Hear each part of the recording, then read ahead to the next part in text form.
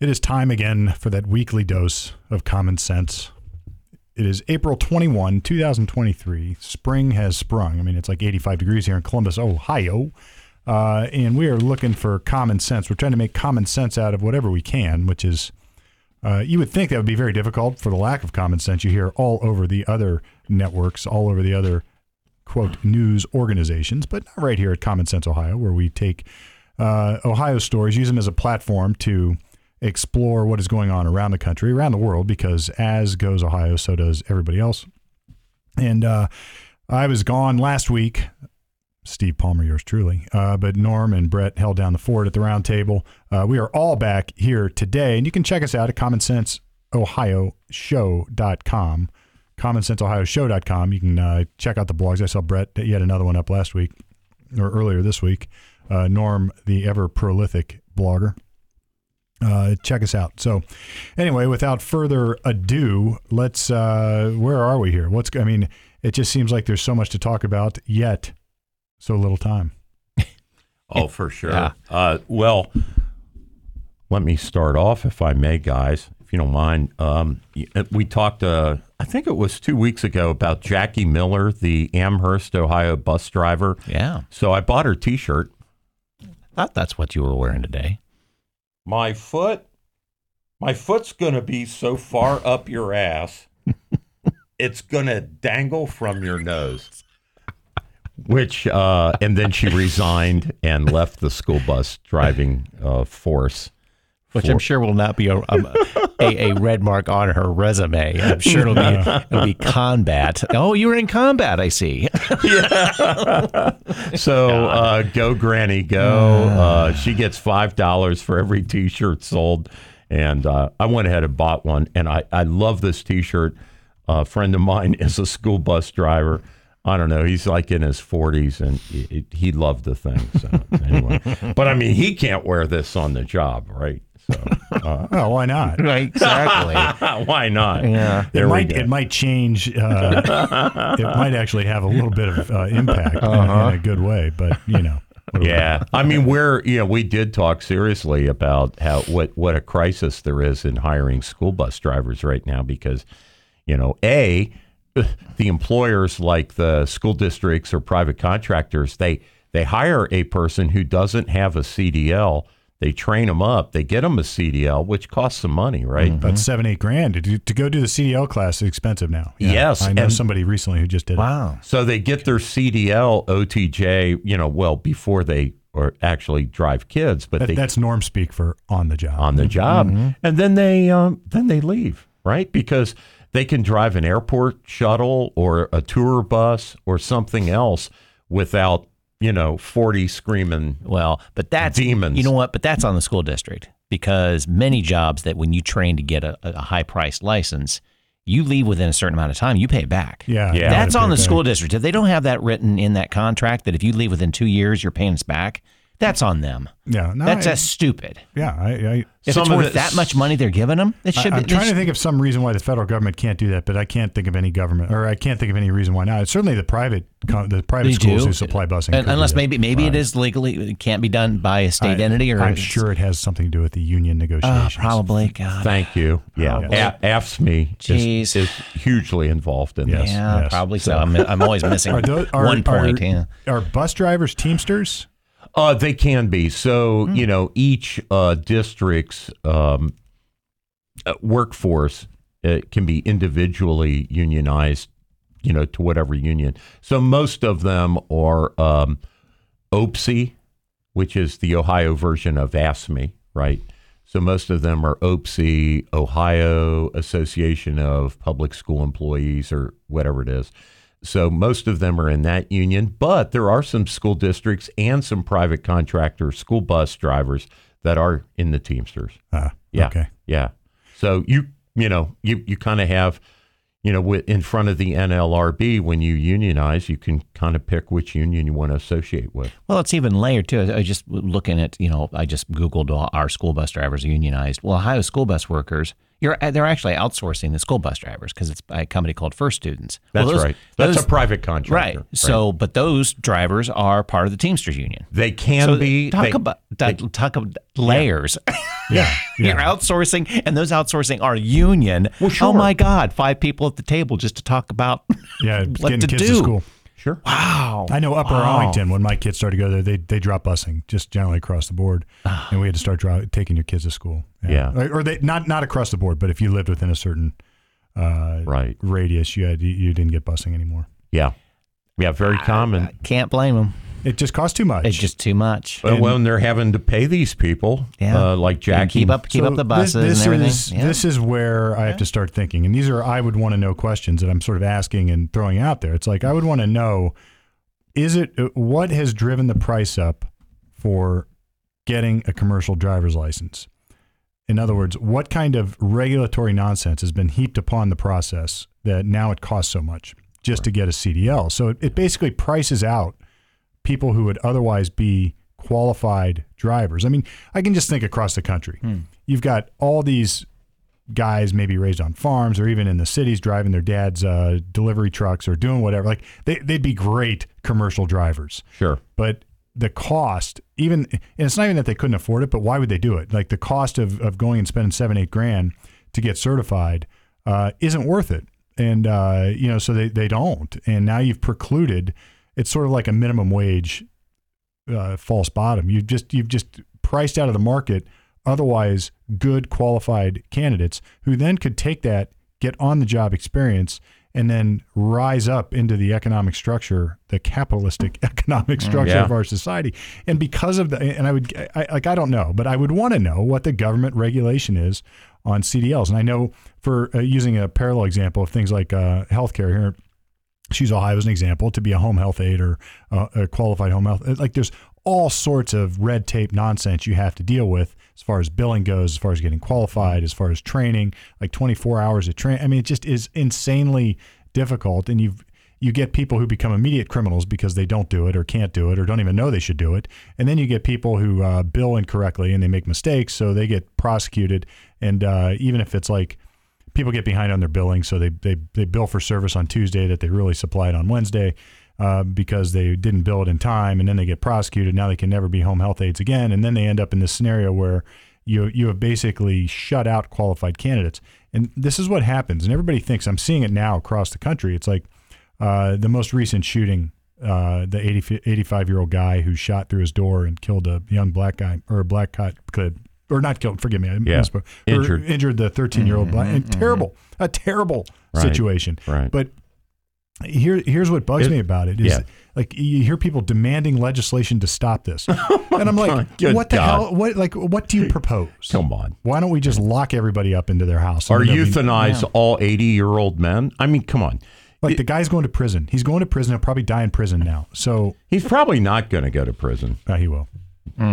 At 85? He's going to prison, Norm. Really? Okay. Look, that happened in Ohio. Like, and look, we need to know more. I mean, if I always think about this. Like, so I saw his lawyer. Actually, we're getting distracted. I do want to come back to the school thing, but let's go down. Meander a little bit. Yeah, let's meander a little bit. So I read his defense attorney's statement. He came out of some kind of health facility recently, and he was on some kind of. He's on some kind of prescription. So I don't know if he was in his right mind. That'll be part of his defense. Sure. My guess is he's going to get spanked, and he isn't going to go. He's going to get skewered because now this is race related. Well, isn't it funny that the same week a white guy shot a white girl and he killed her in New York for exactly the same thing? So in upstate New York, the same week this. The homeowner happened to be white and this kid at the front door happened to be black. The same exact fact scenario happened in upstate New York with an old white guy out in the country, and a young girl and her companions drove up his driveway thinking it was the house they were going to, and he took a couple pot shots at the car and killed the girl. I don't hear any media talk about that case, right? Because they're both white. Okay, but you impute animus. Racism is imputed whenever people are of different It's races. de facto racism if there's different races. It's Let me ask ridiculous. you this: did Well, the how old man know? that's ageism then. Yeah, it's ageism. Yeah, called ageism. Yeah, because Reverse ageism. We're going after young women. The same damn thing happened in the George Floyd case. Yeah. There was never any racial animus proven that Chauvin, the terrible cop who did the terrible, knee hold on George Floyd, there was never any proof of any racial animus, but it was It's public. implied. That's right. And if you can't, outrageous. if you can't prove it, it's because it's systemic. And if you ask what systemic means, then you're racist for even asking the question. And I remember asking, like in this case, in this old man case, I won't go to Floyd, Yeah. but in this old man case, in my head, I was in D.C. working on a case earlier this week, and when I heard this news, or maybe it was right before that, I remember I asked myself, I wonder if the guy knew that the kid at the door happened to be black. I wonder if he knew that.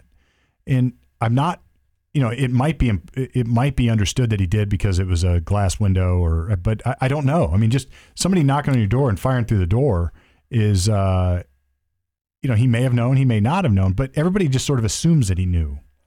And it might be true that he knew, and it also might be true that if it were a white kid, he wouldn't have pulled the trigger. But you certainly have to prove that. I mean, you can't just jump to that conclusion. We can only paint the picture by the details that are given to us by the media. Well, and the media loves that story. And they do. Again, blame the media, or the media is trying to do the best they can, one way or the other. But we can only paint the picture from a third party. It's Walt. It's Clint. It's Clint Eastwood. Walt Kowalski. Get off my lawn, shit. Yeah. Okay. In the media, like you say, the media loves that. They love the old cranky guy. Right? Racist, cranky, Right, exactly. codger. What they don't know is, was he trembling and the gun went off by accident? I mean, we don't know any of the facts yet, but the guy has been condemned, tried, sentenced, and hung already in the And media. he is going to prison, Norm. He is going to prison because of this narrative. Look, the 13-year-old and his family, I mean, it's a horrible scenario. It's awful that it happened. They've already been to see Biden in the White House. It's like, but Right. your victim's family up in New York, well, they don't get the invite. No. And The Nashville Christians who the 6 people who were killed, their families didn't get calls from Joe Biden. no. He didn't go to Nashville because it doesn't fit the narrative, because a politically coddled class, the transgender the protesters, right? Those people are in favor at the White House and not Christians. Yeah. So God forbid Joe Biden, hug the Christian victims of that shooting down there. No, that's not going to happen. It's picky choosy, and that's not leadership. That is a failure of leadership. I find it somewhat troubling. Troubling's not the right word. Surprising. I don't even know what I find it whatever that the president gets involved in local affairs like this. I do too. It's like I do too. It's I not agree his with job. you. That's right. It's not his job to go pick and choose victims of crime around I totally the country. agree with you. Way too many more things to worry about, honestly, on a higher level. That's right. below his pay grade. I have worked on plenty of crimes, defending the people that committed them, frankly, that were horrendous, that the victims deserved all sorts of empathy, sympathy, and even compensation. Not a president to be found. No. So like, how do you get picked? Well, the media makes a narrative out of it. It becomes this racially charged event, so you can use it for your own political gain. I find that gross and abhorrent. Right. I agree with you. Yeah. 100%. And, there's been cases here in Columbus, for example, and I'm sure in other cities in Ohio, of that very thing, and even local officials that'll run out to the scene of a shooting for somebody who looks a certain way, externalities that are just the accident of birth, right? They'll run out there and they'll preen in front of the cameras and they'll pose and they'll say all these syrupy things. And yet, for somebody in an identical situation that is not politically aligned with them, they're nowhere to be found. Yeah. And the inconsistency is cruel and it's unfair. It is transparently and Steve, biased. It's dividing our society. Yes. It is ruining the trust that people want to look up to their leaders and they want to feel like, and I'll tell you who was like a great mayor of New York City who was always like this was Ed Koch. Democrat mayor of New York City.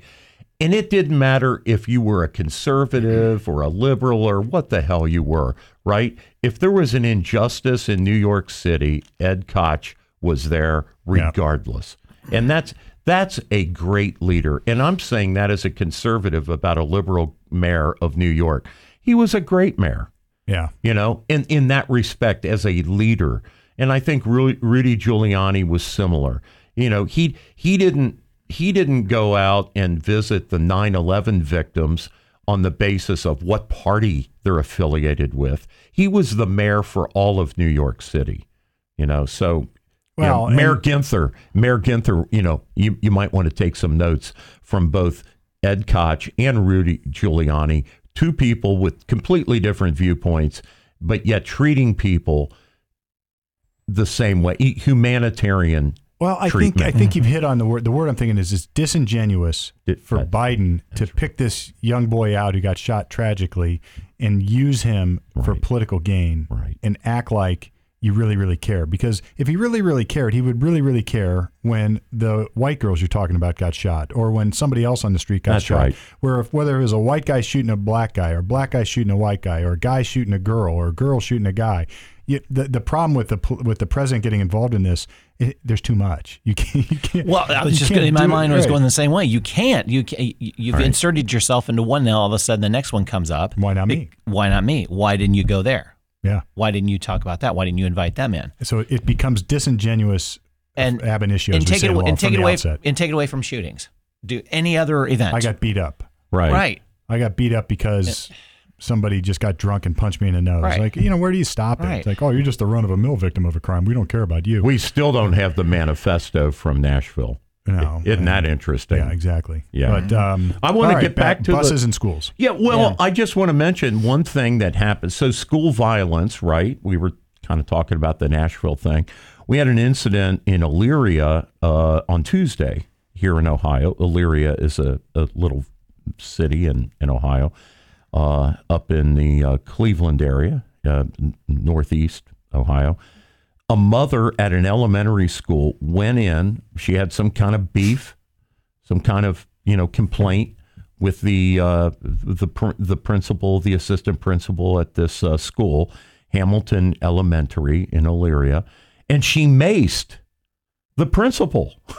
So this is just like the school bus driver. It's a school bus driver, I believe, had some kind of lung condition, asthma, COPD, something. Mm-hmm. And the kid sprayed her in the face. That's why she said, my foot's going to be so far up. Okay. So that's why she exploded, because she was chemically attacked by the students on her bus after, like months of abuse. Yeah. Then they finally sprayed her in the face and she could not breathe for a while. So it was kind of a serious situation.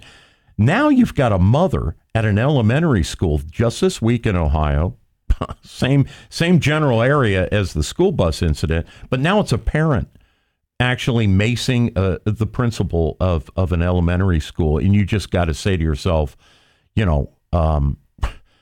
we're out of control. Women are out of control. Parents are out of control. The decision to employ violence seems to be more and more prevalent in our society now. Either that, or I'm just seeing it and I'm making that conclusion because the world has shrunk. And now I can see what's happening on the internet almost in real time. And so maybe I'm seeing more of these incidents and they're not really more frequent, but it seems like they're more frequent. And I think we're losing the ability to come to a conversation to discuss a problem. It's I come in with my idea of what is going on and you cannot say one thing to change my mind. Yes. And the other person's trying to engage. Yes. There's just no engagement. So we're not allowing it. I'll spray you. Yeah. Yeah, right. We're losing. I'm not going to say we've lost because we've never lost, but we're losing that ability to talk to each other. Well, it's that incremental. God. It's a manifestation of the incremental deprivation of opportunities to solve problems on your own and communicate on your own or do whatever. Instead, people are just defaulting to some position without ever having to defend it, without ever having to think about it, and anything contrary is an assault on their very being, and it's treated that way. Right. And you know, I think we can all think about, well, that's never going to happen to me. It can happen today at a grocery store. Somebody bangs a grocery cart against your car, and you don't know I mean, it can explode at any point in time. If I bang a grocery cart against a car and the person turns out to be of a certain race or a certain gender, it's going to be defaulted to a narrative like that. Right. And it's like, look, dude, you That's crazy. And here's what's sad is that it might be true that things have these kind of more evil animus behind it. Sure. But you deprive any discussion about that because you default to it for everybody. So it's like you've watered down you've watered it down to such an extent that the people who really are victims of those kind of things don't get any say so. And you or Norm and myself are labeled a racist immediately. Right away. Right. I'm sure anybody who's listening to the show thinks we're all racist. Probably so. But we never have. Right. I've known you long enough. I've known Norm long enough. No. Yeah. Well, especially you two guys. I mean, I will champion the cause to the end. When I see the wrong. Yeah. Yes, we look at people differently. Yeah. We probably react to people differently. So we probably do, but that doesn't necessarily mean. I think it's taking the action that makes you a racist. Yes. It's the action of doing something badly to someone of a different race that makes you a racist. Or, if you're looking around, like if you happen to be a person that looks at somebody of a different race and thinks, you're a rotten bastard just because you're of that race. It's like, you might want to rethink how you're looking at the world, right? Right. Probably so. But at the same time, it's not racist to explore different cultures and understand how different cultures influence behavior, and good and bad. You can say it about the white culture, you can say it about the black culture, you can say it about the Asian culture. You can say it about every culture. And it's fascinating to me. Yeah, I agree with you guys. So to underscore the point you two just made, to jump back in this story about the Elyria mother that maced the principal, you will note when I rolled out this story, I didn't say anything about race, did I? Right? No. In fact, I noted that you didn't. No. That's exactly right. No. Because mentally noted. To me, it's irrelevant. Right. And I still don't even know. On the internet, the school had a security system. There is footage of this attack with the mace and the principal. So people can go look at that. The mother happens to be black. The principal happens to be a white guy. Okay. Now, I didn't say she did this because she hates white people. I didn't say that, right? And it's probably not true. It's probably not true. I don't know that to be the case, and I make no judgment about it. But we all know, we know, if it had been a white parent and the principal had been black, this would be a national story. Yeah, for right? sure. For sure, yeah. Because the presumption would be it was because of race. But if it's flipped, there is no such presumption. It's such an interesting. Something just hit me when you were explaining that. I've done criminal defense work my whole career, and we have this thing in our country, this notion in our country that is somewhat unique to the world, and it's called a presumption of innocence. And we start presumed innocent. And you could say, to some extent that's farcical, because if there's a murder on TV and the guy is getting prosecuted, everybody knows or assumes he's guilty. So when we go in and say to a jury, you have to presume that this individual is not guilty. You have to start with that presumption unless and until the state can overcome that presumption with proof beyond a reasonable doubt. When race is involved, and by the way, I'm not naive enough to think that occurs in every single case. It's almost impossible. But you have to pitch. It's a standard that often flies against the grain of our normal human behavioral thought patterns, because you think, no, this guy's sitting here, he must be guilty. But when race comes, especially when there's a possible narrative of white on black racism, then the presumption is the opposite. And nobody ever thinks like when you were telling your story, Norm. I think it would be right to presume that racism had nothing, or race had nothing to do with it, and then prove me wrong. That's right. Prove the opposite. Right. Instead, the narrative is always shifted. It must be race because of this, because there are two different races. It must be racism, and we're going to start with that presumption instead of start with the opposite presumption. It might do us all well when you see a story like The Old Man and the 13-year-old to say, let's presume that it has nothing to do with race and then investigate. And it could be that the mom has had enough of the school system not giving her kid a break. Yeah, who knows? Maybe, Who knows? maybe How the do we know it's principal- not? Maybe the Right. principal, Who knows? maybe they've got an ongoing feud. Maybe the principal said something to her. Maybe there's some, who knows what the deal is. That's right. Right. Who knows what she might be Or the- on some meds? Or She- the principal could be racist. The principal could be racist. There and could made be a racial 100 comment. Tons of different There's- scenarios on this. So you guys know I have a degree in journalism, and I got that degree back in the bad old 80s, right? So our professors in journalism school were adamant, and the standard was at places like the AP and UPI that when you reported a local story, say a robbery, right, or a hijacking, a carjacking, we were told never in the lead or in the headline, never inject race.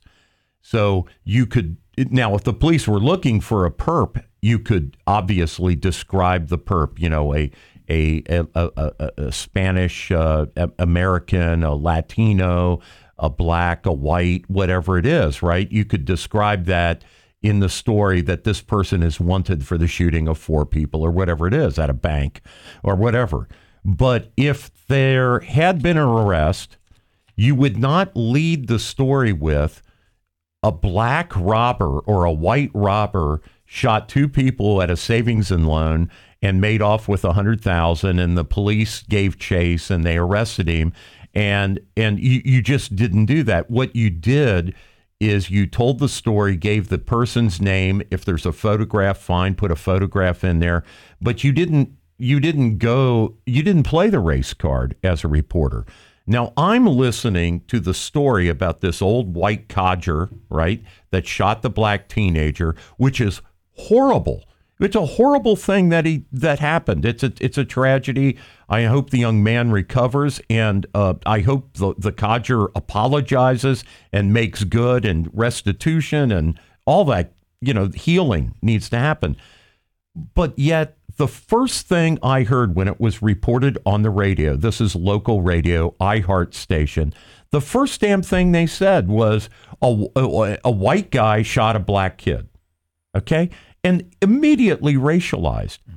What I'm saying is journalism there is no. Yeah, who, what, when, why, where, how. When did we lose those questions? When did we lose that? And when did we lose the idea that you just don't go there unless, like you said, Steve, the presumption is over, it's just 2 human beings that interacted and a tragedy happened. How do we know that the color of their skin has anything to do with this story? And for iHeartRadio to immediately announce that, right, goes against everything that I was taught, all those years ago in journalism school. Well, I mean, it's what sells papers. That's right. It's what keeps listeners. It's what keeps listeners, sells the media. It leads right into the talk show that happens right after the news. Right. So they can go right into it. And play the race card on that. Play the race card. Right. And divide more people. Right. Exactly. Yeah, it's sort of gross, really. I mean, it really is. Yes. Yeah. Speaking of dividing more people, so our congressman, one of our more famous congressmen here in Ohio, held hearings this week. They're probably not going on Friday, but might be.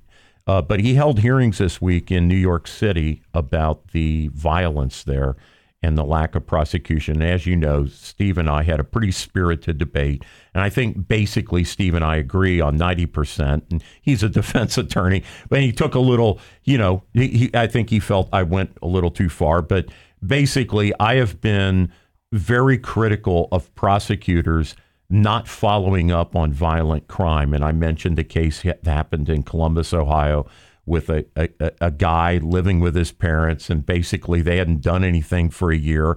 And then, he ends up killing somebody at a gas station because the prosecutors, either they don't have a big enough staff or they don't care. I don't know what their excuse is. But basically, Jim Jordan was going after Alvin Bragg, and, situations like that bodega guy, Jose Alba, who stabbed his assailant because he's defending himself. The assailant's girlfriend stabbed him. The assailant then is trying to kill Jose Alba, and Jose Alba stabbed this guy and killed him. And the police arrested him. Bragg put him in Rikers Island for several days or a week or two until he eventually dismissed the charges because the public rose up and said, "What the hell are you doing? This guy, it's self-defense. What do you know?" Anyway, there were several witnesses like Jose Alba, several people there who basically said, the police are essentially the Ferguson effect is the police in New York City are now deciding to just do the paperwork after all the killing's done.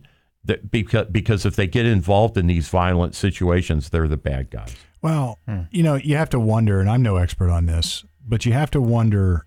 You have to contemplate the answer to the question: what can we do to quell the violence on our streets in our cities? Like, what can we do? And it's like so many other things. There's not just one cause to this problem. There's going to be multiple causes, and there's probably not going to be just one solution. But I would think it's not just prosecutors. It's city policy. So if you've got a policy where police are going to be gun shy to even go into a neighborhood and quell the crime, and I don't care what color the neighborhood happens to be. It doesn't make any difference to me. Yeah. If you have police on the streets on the corners, acting as police officers, but maybe as friendly too. Like there was a time when that happened where the guy on the corner would know that there's certain stuff going on, but wouldn't harass kids for this or that. But they would have a presence, and I think that does have an impact. It stops community policing. Community policing is what they call that. Yeah. And you sort of wonder, like, what has happened to that? Like now, that's racially charged. Or the police, even if it's not racially charged, the police are worried about getting sued. They're worried about losing their jobs. Or maybe the cops who were good at that have all been run out. So they're not even going to apply for that job anymore. Yeah. And they're not training. And if they're not around, then the new recruits aren't going to get trained on how to do that. And, it becomes a generational problem here. And I think that's what we're on the verge of. And I think that's what we were on the verge of to some extent back in the 70s. It's like I didn't. Looking back, I haven't studied this, but I would guess that some of this stuff we're repeating what happened, where the streets of New York were just total chaos. Yeah. And then Giuliani came in with a law and order profile, and everybody hated him for it, but it cleaned up the streets to some extent. Yeah. And, and brought the I Love New York campaign. And it worked. You could go to New York and feel safe. And now I don't think people do again. And, there's, I don't know that for sure, but it just seems like things are quickly getting out of hand because there's not a coordinated effort to solve it. And the only way people are solving it is their way. And the police are like, I'm not going to play that game. That's dangerous for me, so I'm not going to play. Yes. Well, if you think about it, so you're in your neighborhood, you're walking the dog, and you see the local police driving by with the car. How does that make you feel? That makes me feel warm and fuzzy. Me too. Actually. So, or if they're on bicycles, whatever or walking, it might be, whatever. I'm like waving. Right. There is a presence that makes sense. But that's what I'm saying. Because I've loved some driving by. That's right. You've been told since your childhood that they're bad. And those guys are bad. They're evil. They're corrupt. They're out to get you. Then you have a whole different viewpoint on it. You do. You're That's exactly right. right. You have a whole different viewpoint. The hoodie comes up tighter on the face. Right, and you hide a little bit. Hide a little bit. And now the police are suspicious because you're running away. Exactly. And it's this endemic problem. So you're right. I mean, that may be the base of the whole thing right there. Yeah. Is that it's a big part of it. It's a big part of it. And then you add like nationwide shutdowns. Yeah. So then you also add bad cops and bad cops to it. And it's so many variables that there's no one solution. We had a little friendly thing. Now this is a farm community, but we had some kids staying out late. There's nothing to do out in Johnstown where I live, right? Okay. The Johnnies have nothing to do? Well, there's no movie theater, there's no arcade, there's no outlet for young people. So they all run to Gahanna, or some mall. But anyway, this police officer came across some kids playing basketball late at night in a church parking lot. Somebody called the police, right? And it's some boys shooting hoops, right? He gets out of the car and starts playing basketball with him. Yeah, Isn't it's that awesome? Yeah. is that not perfect? Perfect. That's perfect. That's the And how many perfect thing. movies? Like I can't think of one, Yeah, but you see that in movies. Like that's like a feel-good movie scene. Yeah, just- and everybody feels good when they see that. But why aren't we doing that? Why aren't we doing that? Because right? cops are trained to see what's really going on, and if they're seeing that they're just playing ball, Right. why not? Yeah, why not? Yeah, that's awesome. If that's all So that's now going on, he's got little buddies in the community. If something goes down at school, they know a cop they can call. Right? yeah, that's true too. I mean, There it's was a all YouTube video. lots of good stuff comes out You of can't, that. yeah. There was a amazing. YouTube video where some garage band was playing heavy metal music or something, and the cops got called, I think, on a noise complaint. And then the cop showed up and says, "What kind of guitar you got there?" And he straps it on and starts jamming with him. You know, it's like that kind of thing. Right. Yeah. That makes a huge impact. Huge impact. There are just more major crimes to go after than that. Well, and You know, the noise, okay, the kids are playing basketball. Okay, maybe it's late in there making some noise and it's going to affect your sleep. You know what, though? But they're not shooting it up. They're not Right. doing stupid stuff that's Right. really affecting their lives down the road. They're, Right. community policing, it's such an interesting I've always said that, having defended people for speeding tickets forever, Yeah. I've always said it's far more effective just to park your state patrol car on the side of the road and sit there.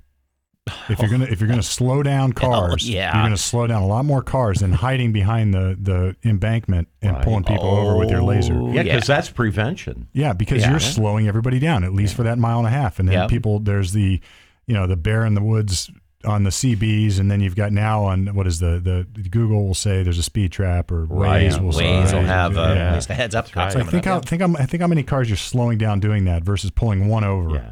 You know? If you believe policy-wise that is the solution, that people need to slow down in order to be safer, and we can argue about that. But if that is truly what you believe, then you would do more of what you're saying. And you've made your quote, and you made your quota for the month. Go for it. Just sit there. Right, yeah. After you get your 10 tickets. Right, But speaking I'm of joking. police, I saw this stat where, it's funny that the defund the police cities are now asking for federal help to restaff because they realize, oops, Yeah. that was a bad idea. We use that money for stuff that didn't matter. And So now we can't get our cops. So out in San Francisco, I believe if they're fully staffed, the stat, I think I have this correct, is 1,600 police in the actual city of San Francisco. No, obviously, I'm not talking about the Bay Area, but the downtown, the city of San Francisco, 1,600 police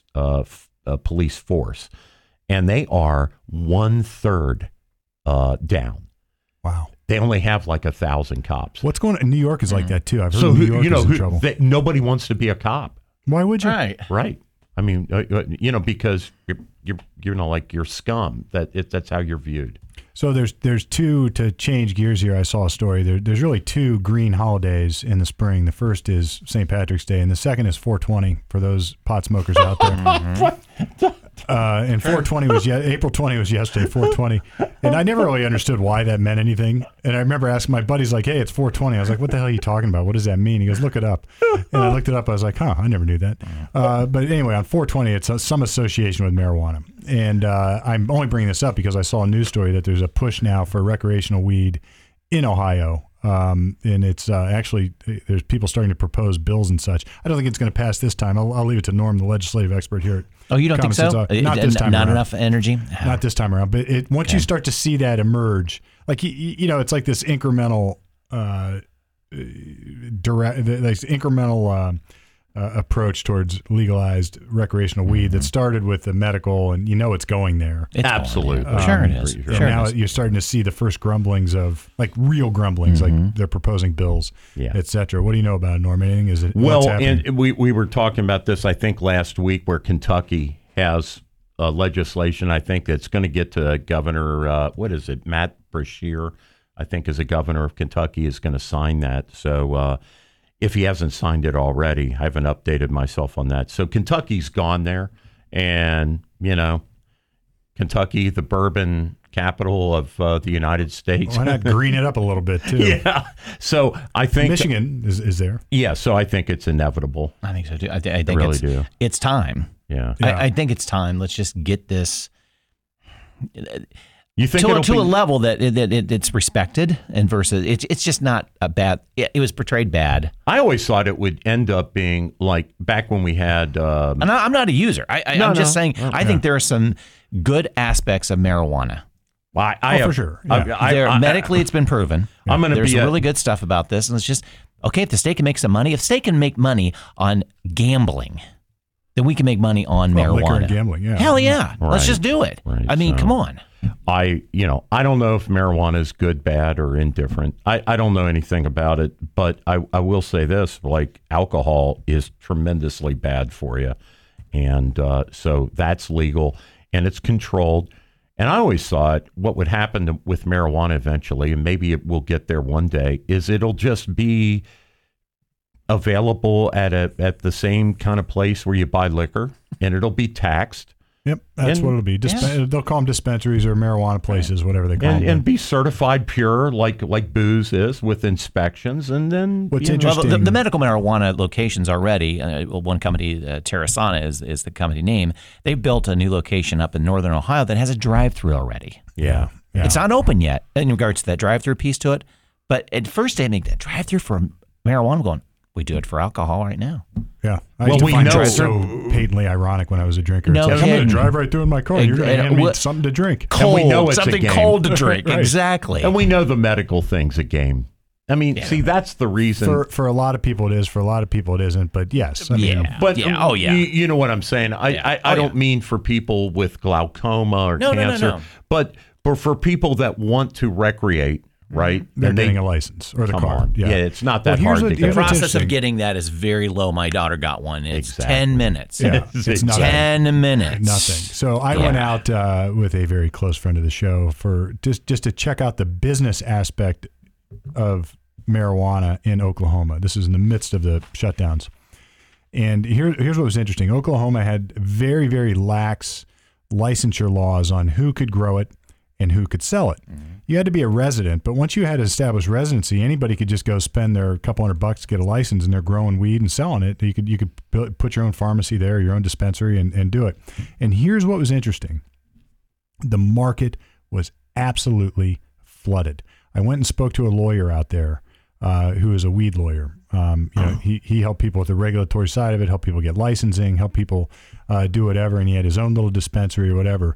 While I was talking to him, somebody shows up, a grower shows up, and this grower was from California, and all the top growers from California were sort of running to Oklahoma because they could grow there, and he showed up with a trunk full of his best stuff, and I mean by best stuff, like I don't know how to grow weed, I know nothing about it, but listening or digging into it a little bit, you can't just go and do what you always do. You got to figure out the soil. You got to figure out the stuff. There's an art to it to some extent, or a science to it, maybe both. Yeah. And it took him like a couple of crops to get to his best stuff, and he's got his best stuff. Couldn't get rid of it. He had driven all day long in Oklahoma to different dispensaries, and he couldn't sell it.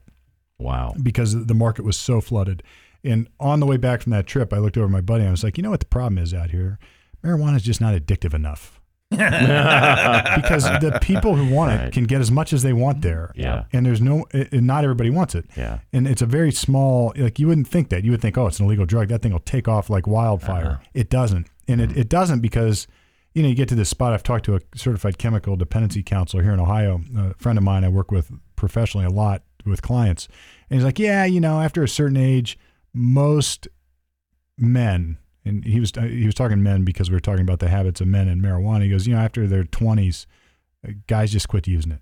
Yeah. And it's not because they do it consciously. They just whatever. They grow out of it. They don't care about it anymore. They don't use it anymore. And they find another way to get high. It just isn't. They drink or whatever. Yeah. They just they just they just give it up, and it's not. So it's not. I guess the point of all this is in Ohio, if you make it recreational, and this is to meet your point too, Norm, is that all right, or both you guys, like it's not that hard to get your medical card. Those people are just using it recreationally anyway. We know that. Making it recreational is not going to change the number of users in any significant way. No, it's not. It won't. No, it really won't. I think it's the same way with alcohol. Just because it's available doesn't mean we necessarily have more people drinking it. The difference with alcohol, though, it is addictive. It is incredibly addicting. Right. Yes. That's true. That's true. There are people, most of our Good point. population, most of the drinkers are addicted to alcohol on some level. They don't even know it. And the physical destruction of the body with alcohol is, obviously heavily documented, what it does to the liver. And well, alcohol is poisonous, so it's such an odd thing. I don't drink anymore, so those who know this, now those who didn't, now you know. I quit drinking about 9 years ago. I just woke up one day and said enough's enough. I had a little interaction with my God, and that was it. I don't go to meetings. I don't do any of that. I just stopped drinking, and I educated myself on it. And it really is an amazing, eye-opening experience to stop and watch alcohol in our society. And here in Ohio, we'll say so. I've concluded it's the only drug that if you don't take it, people give you grief for it. So if it's true, you don't take it, and not only that, they think that you have a disease if you don't take it. So people look at me now and they're like, "You don't drink? No. Are you an alcoholic?" I'm the guy at the bar drinking iced tea or a Coke with a lime in it, so it looks like a Cuba Libre. Yeah. Right. Or Long Island or something. And for those who are contemplating quitting drinking, how are you going to answer those questions? Here's the answer. It's like I always say, I don't know, man. I don't know if I have this mystical alcoholism disease, but I do know this. You're drunk and I'm not. Well, the amount of... I can drive home and not worry about being pulled over, and you can't. Yeah, the amount of carnage that's happened on the roads, horrible. The amount of domestic abuse, men beating up their wives or their girlfriends, the amount of shootings, the amount of hospitalizations of liver cirrhosis. I mean, on and on and on. The things, the shortening, a dad who would have lived to be 80 years old and dies in his 50s because of liver disease. I mean, the societal destruction from alcohol is off the hook. Well, even the economic destruction. And we tried banning the economic destruction. We tried banning it. Right. Yeah. Right. No. You're never going to ban it. No. We did ban it successfully. We did. It's just going to create a black market. Yes. Yeah. And it did. And it did. And the rise of organized crime. But it's it's such a juxtaposition to say alcohol is lawful and marijuana is not. So, and look, we could argue about the libertarian aspects of this and whether drugs or hard drugs should be illegal or not illegal. I've flipped on that over the years, one way and another. But the hypocrisy of that, it just doesn't add up to me. And so when people get all outraged with the president of Mexico talking about fentanyl, and he's like, well, you guys have a heavy demand. Like, you're part of, hey, America, you guys are part of, if you cleaned up your society a little bit, right, maybe not as many people would be dying of this shit that we're making down here, although he denies they're making it. They are making it. He's got a point, but only like he's got a point. It's a he's got half a point. But the half that he does make is 100% true. We have this demand of escapism in our society, whether it's getting on the internet and playing these games, or what is that virtual reality helmet people are wearing, and all of this shit that we do to get away from the real world, including drugs and alcohol, but including also technology, AI. I mean, I don't know what we're going to all just like sit around at home and robots are going to go work at the factories and bring us our stuff and we're all just going to be on welfare. I mean, people seem to want to escape real life right now. And that might be... I've got a better solution. The biggest discussion we could have. It is Ohio. And that means this weekend, turkey season comes in. So if you want to escape, go find the spring woods. Watch out for ticks, because we were out. It was youth season last weekend. My son and I were out, and he got a tick. And we were looking for mushrooms, and my wife got a tick. So watch out for the ticks. But wow. And I saw an article on Lyme disease. Did you find any morels?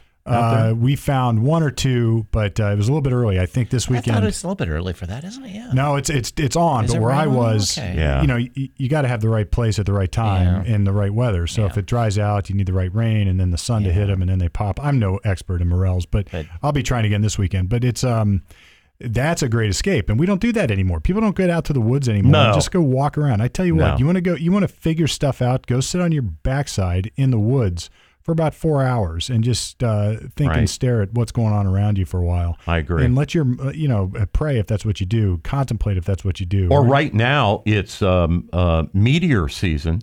So. Oh, really? Yeah. Oh, yeah. That big system happens the last 2 weeks of April. so this is hot right now. If we get now this weekend, we're going to get rain. But if we get clear skies up to the end of April, go outside and watch the fireworks show. Yeah. This is prime viewing season. Late at night, get away from light pollution areas. Go out into the sticks. Set out your chair at 2 a.m. Right? Yeah, that's hard for me. Yeah. And I get up at 4. And have a couple of beers. Have some alcohol. Have a couple belts of booze. I should follow up on a story that we talked about last week, Brett, when Steve probably has some things to say about this. In fact, the Jayland Walker shooting case in Akron was resolved. A special state of Ohio grand jury brought in by Dave Yost found that the 8 police who peppered this young man who took a shot at the police and had a gun on the front seat when they finally stopped him, they put 46 holes in his body. 8 policemen. Basically, if they were all, I know they don't use revolvers anymore, but basically, if they had a 6-shooter and it's 8 cops, they basically emptied their guns into this guy and killed him. Jayland Walker, I think he was 20-something.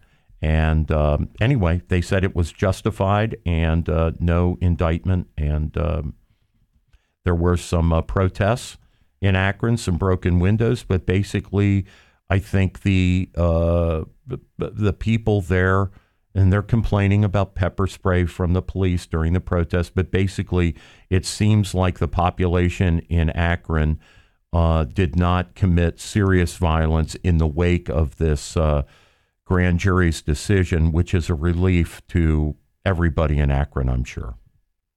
Yeah. That's those are hard situations on everybody, you know. So I guess maybe the only comment I would have, because I don't know enough about the facts of the case to say whether I agree with that or don't agree with that. I would say this, though. I mean, maybe it's a worthy opportunity to sort of discuss what a grand jury is and what it isn't. Grand juries are their sole job is to gather evidence and then determine whether a crime was committed, whether there's probable cause for a crime. So a lot of times, you know, you would think they were designed to protect the accused from an unjust or corrupt, like justice of the peace, or like you can just envision Rooster Cogburn dragging in his prisoners. You know, a grand jury has to convene and decide whether they're going to charge that person.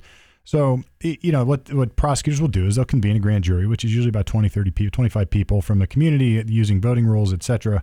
And the prosecutor will present evidence. The defense doesn't have a right to be there. So you don't have a right as a defendant to go testify. Sometimes you're invited to, and I rarely, if ever, have done that with a client. But the prosecutor subpoenas witnesses to the grand jury. The grand jury does have subpoena power, and they present evidence. And sometimes, like here, a prosecutor will use a grand jury as a insulating body to protect them from the blowback of making a decision. So, well, the grand jury didn't indict, so we've absolved ourselves of it.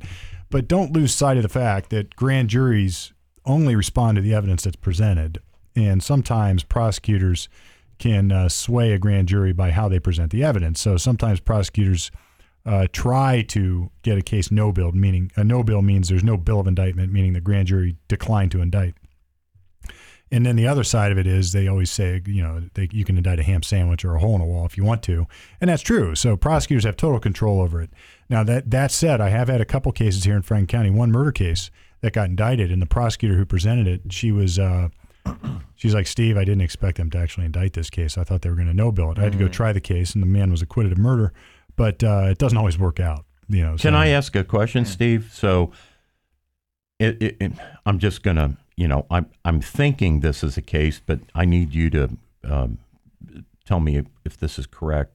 So it's a little unusual. I think this was done in order to create credibility within the community that the process would be fair on its face. I hope it was fair. That they brought in what they use this phrase, special grand jury, and Dave Yost is involved. So it sounds to me, tell me if I'm wrong, sounds to me like rather than the local prosecutors having a local grand jury and being able to probably, you know, if people were suspicious of the system, they may think, oh, they're gonna whitewash this, and it's just gonna be, Jalen will not get justice, in front of a local grand jury. Sure. So is that what happened here, you think? A special grand jury, and somehow Yost was involved? I don't know what a special grand jury is, but I can guess. So maybe a regular grand jury, a lot of bigger counties, Summit County, this is Akron, right? So Summit County, yes. Generally probably has grand juries on tap almost all the time, and Franklin County does too. Okay. Smaller counties don't. You have to actually convene one, and they do it once a month or something and present 5 or 6 cases, indict them. Okay. But Summit County probably has their normal grand jury that is generated from voting rolls or however they get their jurors. Okay. What I don't know is whether this special grand jury occurred somewhere else, whether it was a different different pool of potential jurors they were grabbing. Yeah. But it is not uncommon for the Attorney General, Dave Yost, to get involved and as a special prosecutor. So typically speaking, cop cases almost always, it might even always, as a matter of policy and practice, are presented. So there's 2 ways cases don't get charged. One would be if a prosecutor just says, we're not going to charge it. Prosecutors have enormous discretion. Yeah. This is a state level, but a United States attorney has incredible power to charge or not charge people. Yeah. And just by exercise of their own discretion. And that's okay. It's called prosecutorial discretion. Without it, the system wouldn't work down at the lowest common denominator. Yeah. Because look, we all commit crimes every day. We don't get prosecuted for them. Yeah. And, so you have Dave Yost come in as sort of a removed body. And I think you're right to sort of take the local county, even the appearance of local county bias out of it. So if I don't know who these cops were, whether they were county cops or whether they were city, but they work hand in glove with prosecutors every day. So they're going to know the local prosecutors. And there's 8 of them. Yeah. And you don't want the appearance that the prosecutors are shading it one way or another. Yeah. So some of that is probably to remove any argument that there's implicit bias there to either indict or not indict, but almost all cop cases like this are presented. And it's not unusual for Dave Yost or whoever the Attorney General is to have a hand in this. That happens a lot. In fact, a murder case I tried down in Hocking County recently was prosecuted by the Attorney General's office. Wow. Okay. And that happens down there, they said, because we don't have the resources in a small county to prosecute a murder case. We need state help. So the state or the U.S. Attorney's Office has this unit, major crimes unit that'll go around and offer assistance to the counties around the state to prosecute cases. I don't necessarily agree with it, but it's what happens. Yeah, because I see what you're saying. So some counties would not have the expertise on staff. The prosecutor might be doing zoning cases and stuff like that, but has never done a murder case. Correct. Yeah. I see. Yeah. Okay. Now it's not that hard to find. Yeah. Competent prosecutor. Look, it's not. Yeah. I respect all you prosecutors, but you can recruit and train prosecutors to do the job. Okay. Okay. Oh, that's really interesting. Well, a couple of quick hits, and some of this is kind of national, but we've talked about these issues. I have a little paper here. Because he's got the paper chase over there. Well, Professor Kingsley, a former BlackRock. Which, I have a problem with BlackRock as an investment company. But at any rate, this guy's former. So he's a portfolio manager, and his analysts at a company called Finance Technologies just published a report on COVID-19 vaccine, what they call excess deaths. So what they're referring to with excess, these doctors that did this study said, If nobody took a vaccine, right, there's X number of people that would have died from COVID-19. What they're talking about are injuries and deaths that can be attributed to the vaccine itself. So they're saying, and this is hard for me to wrap my head around, and obviously this will be studied for the next 100 years, these statistics.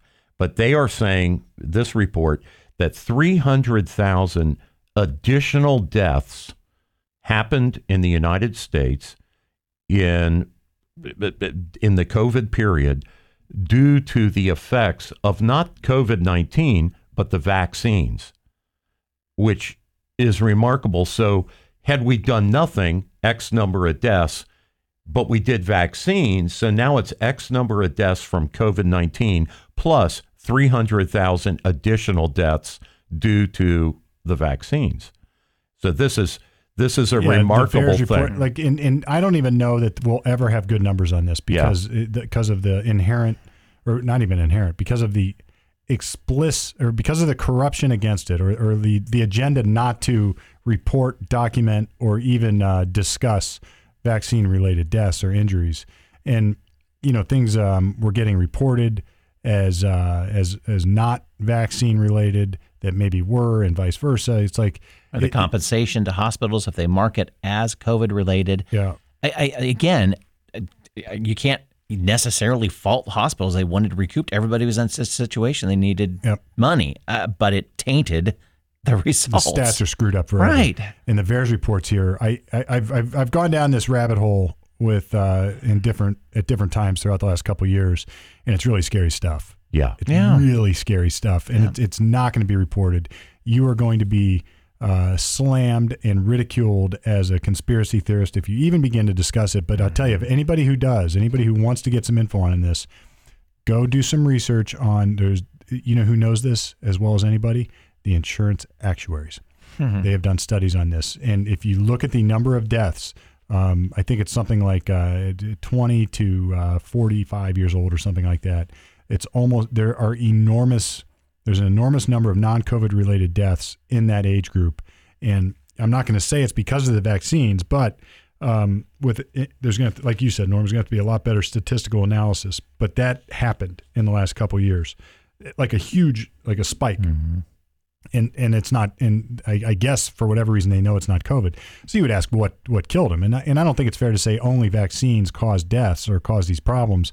Like I always say, there's probably multiple factors that go into it. Like, if you're sitting at home, what are you doing? Or if you're out, if you're drinking more, or if you're not going to the doctor because you're afraid of COVID, you might end up dying from a heart attack instead of not dying from a heart attack. There's different things that can happen. I wonder, just guessing without any medical experience at all, like if you're sitting around all day instead of walking around, how many more people died of blood clots? It's like, who knows? Yeah, who knows? And you could say these vaccines cause blood clots, or you could say that people are sitting around all day and therefore they're more likely to get blood clots. And then if they've got that, I've had this before in my calf where it felt like I pulled a calf muscle and it turns out there was a clot. But I went to the doctor. I'm not sure I would during COVID, so you're just going to let it heal. And then it gets into your lung and you die. Yeah. And you died of a pulmonary embolus, and now they're going to say it's vaccine related. Well, maybe it was just because you didn't go get the blood thinner and solve the problem. So who knows? The problem is nobody studied this with any degree of specificity to ever answer this. At least that's what I'm afraid of. Well, in a timeline, we haven't had enough time to do so. So let's say you take the 300,000, that number. Right. How many years does it take to really research 300,000 people? And then quite a bit. I have detailed time. Even if you had good stats. Even if you have, presuming good information. We can only hope over time we can look back and kind of maybe have a better picture, but it's going to take time. And the only thing I could look at is like, all right, what are the risks of getting the vaccine? What are the risks of dying of COVID? And everybody should answer those questions for themselves. So to put 300,000 deaths, if that is in fact true, if this report was authored by Dr. Peter McCulloch, who's a practicing cardiologist and epidemiologist in Dallas, Texas. Yeah, he's one of the guys that the pro-vaxxers, I mean, he was chastised. Yeah. So, this is a study, and it was financed by these ex-BlackRock people, Ed Dowd. A study just came out. At any rate, 300,000 people, for somebody to shrug at that. We had roughly a little under 60,000 soldiers die in Vietnam. Yep. This is 5 times that. Yeah. I mean, that's a lot of people. Yeah, So, it's scary stuff. Yeah. So It's scary stuff. Yep. Well, any other nuggets, Norm, before we wrap it up for this Just, week? We were talking about legislation in Ohio regarding, recreational marijuana. Also, Ohio is considering a ban on TikTok, like other states have done. Mm-hmm. Nationally, I think this is, this is just unbelievable. But it came out a couple days ago that the Biden administration is intending to issue regulations requiring people with good credit scores, when they get a Fannie Mae or a Fannie Mac underwritten mortgage or home equity loan, they're going to be paying on average, $40 per month additional fees to underwrite people who don't qualify. people who have bad credit. Yeah. I So mean, they are. This is like we are on a dangerous path. This is a whole show because it's going to. that's a whole show. Whole show, dude. So, but you're right. That what's happened is they're cramming down government policy that you're going to pay $40 more a month for your mortgage in order to subsidize those who have bad credit and can't get a mortgage on their own. And they're trying to avoid the 2008 debacle by laying it off by making us pay for it in advance, which is well, the incentive not is us, but those with better credit to pay for the it. incentive to not get carried away on your credit card is to preserve your good credit rating, so right? you can buy a house or. You know. So this is kind of militating against good behavior. You're rewarding people with bad credit. Right. This will impact my decision on how I buy my next house, It's crazy. and it may not be with credit now. Yeah, it's crazy. It Right. may not be. Right. And you know what? So be it. That's just more dollars not in the economy, more dollars not in circulation, more dollars not getting reinvested. Yeah. Like the chilling effect of this is going to be impactful. And shame on the government for going down this path again. You're doing nobody any favors that has bad credit and can't afford a house by subsidizing it, because guess what? They'll just buy that much more house and not be able to afford it. They've already demonstrated Right. that they can't handle payments. Right. There's a reason. And look, I'm not saying anything bad about that. But I had bad credit at one point for a short period of my life following a nasty domestic relations issue. Well, sure. When things got sort of screwy. And then it wasn't even bad. You worked your ass off to clear it up. And I fixed it, right? Yes, I got it all right. fixed. I challenged the things that weren't accurate. Yeah. I made sure all my payments were on time. I right, went through, and now it's like in the close to 800 again. And people ask me how I did that. Because I pay my damn bills, and I'm terrible at paying my bills, but I make sure I do. I figured it out over the years. I make sure I do it, and I Part don't. of being an adult. Part of being an adult, right? Right. And Bottom it's- line. I'm sorry to bring up such an enormous thing, but it's so upside down. Right. It's the reverse. Like we're doing a lot of things in our society right now. Yep. It's topsy-turvy. It's the opposite. We're incentivizing bad behavior. Yeah. It's crazy. And guess what's going to happen when you incentivize bad behavior? You get more of it. More bad behavior. Right. Yeah. Right. You're not going to fix it by fixing it. Right. Right. Right. It's not going to fix it by fixing it. All right. Well, with that, we're going to wrap up Common Sense Ohio here on 421, one day after 420. Now everybody knows what 420 means. Just like I learned, now you all learned something new here at Common Sense Ohio. I hope you learned more than that. Oh, wow, man. Dude. Medical. All right. So we are coming at you every week, and you can check us out at commonsenseohioshow.com. And you ask what we're doing. Well, we're coming at you right from the middle, at least until now.